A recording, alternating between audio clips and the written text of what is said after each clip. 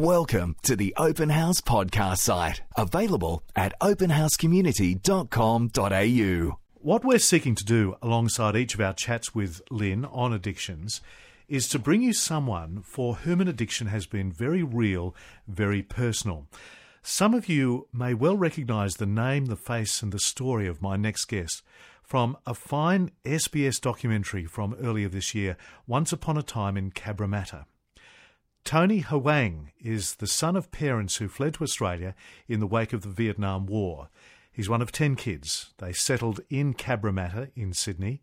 He joined a notorious gang and drug ring at 13 and was in jail within a year.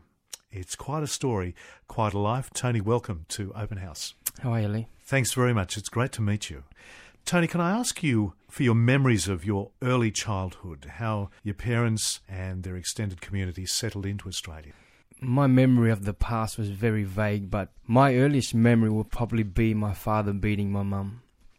I remember a time where my mum came rushing into my room, and after my dad's beaten her with alongside with my other sisters, I think I was about 5 or 6 years old. This will just be my memory of my father beating my mum, arguing, my parents arguing, coming home from school, and all I would hear would be arguments, and often turned violent. And what I could make out what the argument was about was a lot of the time about money. It was a real struggle for many of that community to settle in Australia, wasn't it?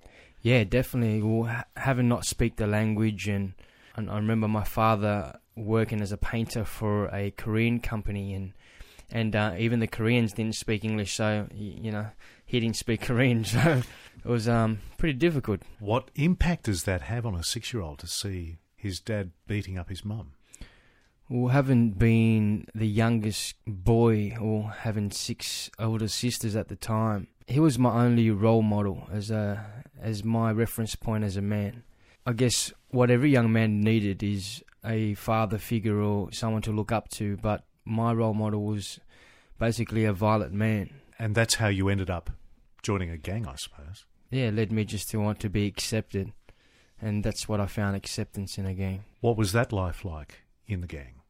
Because you thought it was good at the time. At the time, I thought it was great, having gone around eating for free, knowing that you've got backup when you get into some trouble. In the beginning, it was pretty good, but that glorified lifestyle, things just started to go wrong, where I had to do some things to be accepted, things that no 13-year-old kid should do or even see. Like what? Putting people in hospital, doing things that, extortions and beatings that are that nature, And drugs were an integral part of that gang.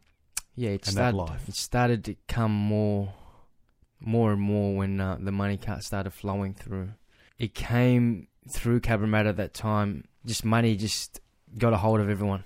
And so that's what caught my attention, and I gave myself to that, and I guess that's what led me down to the other things that I've got involved in. And very quickly in jail. Yeah, and 14 years old, quickly landed up in prison in a cell.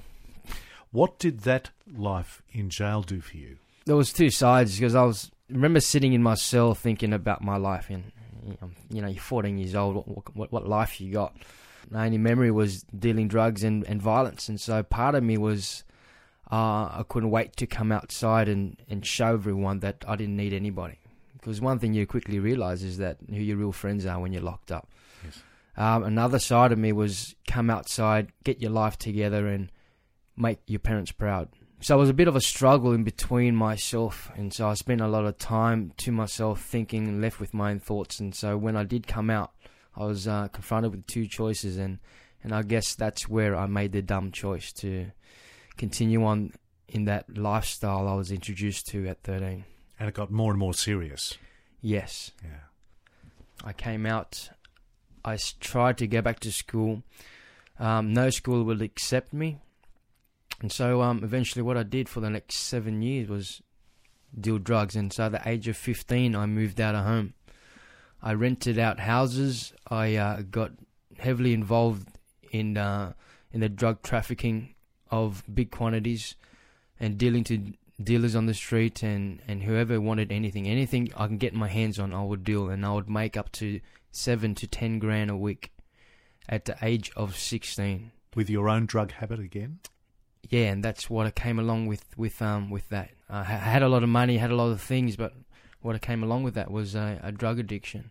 Heroin? Heroin it was, yeah. It started off with marijuana, but then he went on to heroin. It only ever gets worse, doesn't it? It does, you know. I had a lot of it, so I wasn't doing crime and everything to keep my habit because I just had it. I soon started injecting after 4 years, which really destroyed my life. It took the lives of many of your friends as well, didn't it? Yeah, a very close friend at 16 years old. Lost a very close friend.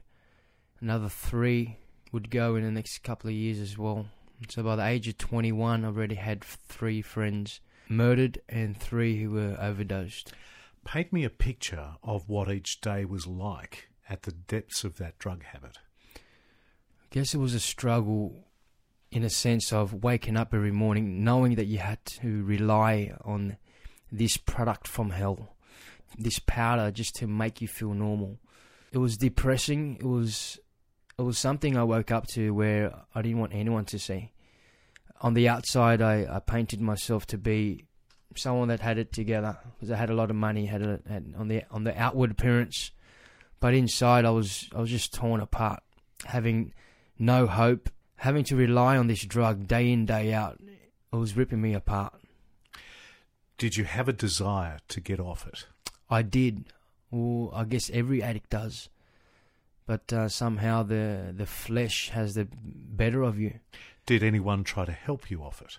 They'll verbally encourage, but actually to facilitate that, my parents at one stage. Other than that, I got no help. I guess it was just a struggle within myself. I knew it's something I had to do.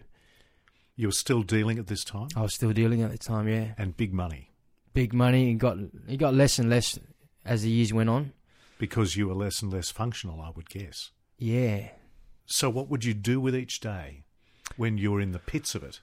I'll wake up. I had pretty much a business mindset to, wake up at 9 o'clock, get all my drugs ready, and just throughout the day, after having my fix and getting myself feeling normal, I'll go along the day dealing my drugs, and at night, I'll switch off my phone at 12. During the day, it was sad. I had a lot of money, but it didn't bring me no peace. It didn't bring me no joy. How did you escape the police? I guess I was so young. I always thought, even though I was young, they probably thought there was someone else that was behind it. Did you come close to losing your life? I have in many cases. One time being shot at inside of a club at 19 years old, where I witnessed a miracle right there. From point blank range inside of a club, this guy took 2 shots at me, and somehow, some way, it did not get me. So you mentioned a miracle. There came a time where at the depths of your drug habit, you cried out to God. Yes, I did. And so with that, there was a time where I grew up believing in God. I grew up a Catholic. I went to church every week. I was an altar boy. I had faith. And I went to church, drunk, stoned, scattered, and I knew it was the right thing to do. But I still continued to live this life. So between 17 and 22 years old, I was off heroin. I OD'd at 21 years old, which I relapsed. And it was then where I had enough of my life, and I thought about my life. If I continued on, I would end up dead or in jail. And so I went to my church where I was raised up. By this time, I've been baptized 3 times. I was in searching for God in other religions. But I came to a place in my life where I bowed my knee at the altar when no one was around. I cried out to God, and I asked God, if you were there, then please give me a sign. Weeping and crying like a baby. I got up from there. I went home. The next day I was walking through Cabramatta, and there was the Potter's House handing out their tracts. And this guy gave me a flyer, and the flyer read, if you're looking for a sign from God, here it is in black and white. And it was that day on the 8th of February 2004, he challenged me with the gospel. And, he made it from head knowledge to heart knowledge, and I gave my life to Christ, and I was born again, and never to be the same. That is miraculous.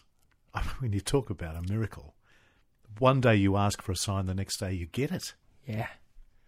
Yeah, my first supernatural experience. Yes. I knew something was going on. I was with my mates, and they were like, "Don't listen to this crap." And I said, "You don't know what's going on. You go, and I need to deal with something." Just at that point, this guy challenged me with the gospel, shared with me how Christ loves me, and and I need to deal with my sin. And for the first time, everything started ringing true to me. I started, it's like arrows going straight into my heart, and I felt the conviction of God. And I knew, even though I believed in God, I wasn't going to go to heaven if I died right then, because I did some bad things. But for the first time, he just said, "Pray with me," in the middle of the street. I was like, you know what, God, this is between you and me. And so I prayed a prayer, which changed the rest of my life. Was it hard to leave the drugs behind?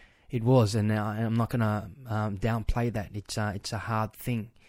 But with the backing of heaven, you can do anything.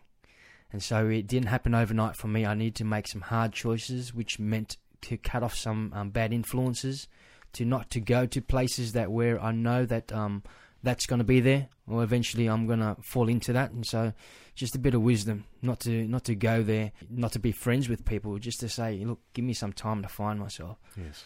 And do that. And so it didn't happen overnight, but eventually looking and making that choice to say, you know what, I'm going to go clean. Here I am 8 years later, and I don't drink, I don't smoke, I don't swear. I'm no longer bound to drugs, gangs, or addiction. And you have 4 beautiful children. Yeah, under 5 years old. I mean, it sounds ridiculous to say, but life is not just good, but great. Life more abundantly, that's what it is, and that's what God has to offer. And I never knew that. I always thought religion, I was into rituals. But the day I was born again, man, God gave me a new life, and a life to its full. And your future, what's that look like? My future, I'm hoping to go into schools as a chaplain, and so if those doors open up, Fairfield wants me as a youth worker. A couple of places want me as a chaplain, so if the government open these doors, then I'm hoping to have major impact to the youth, and through God and through only Him be the glory, and hopefully I can have some impact in this generation. Hopefully He can use my life. I dearly hope that happens. Tony, thank you so much indeed for joining us and sharing your story on Open House. Thank you, Lee. God bless you. We hope you enjoyed this Open House podcast, thanks to Christian Super and Real World Technology Solutions. To hear more from Open House, visit openhousecommunity.com.au.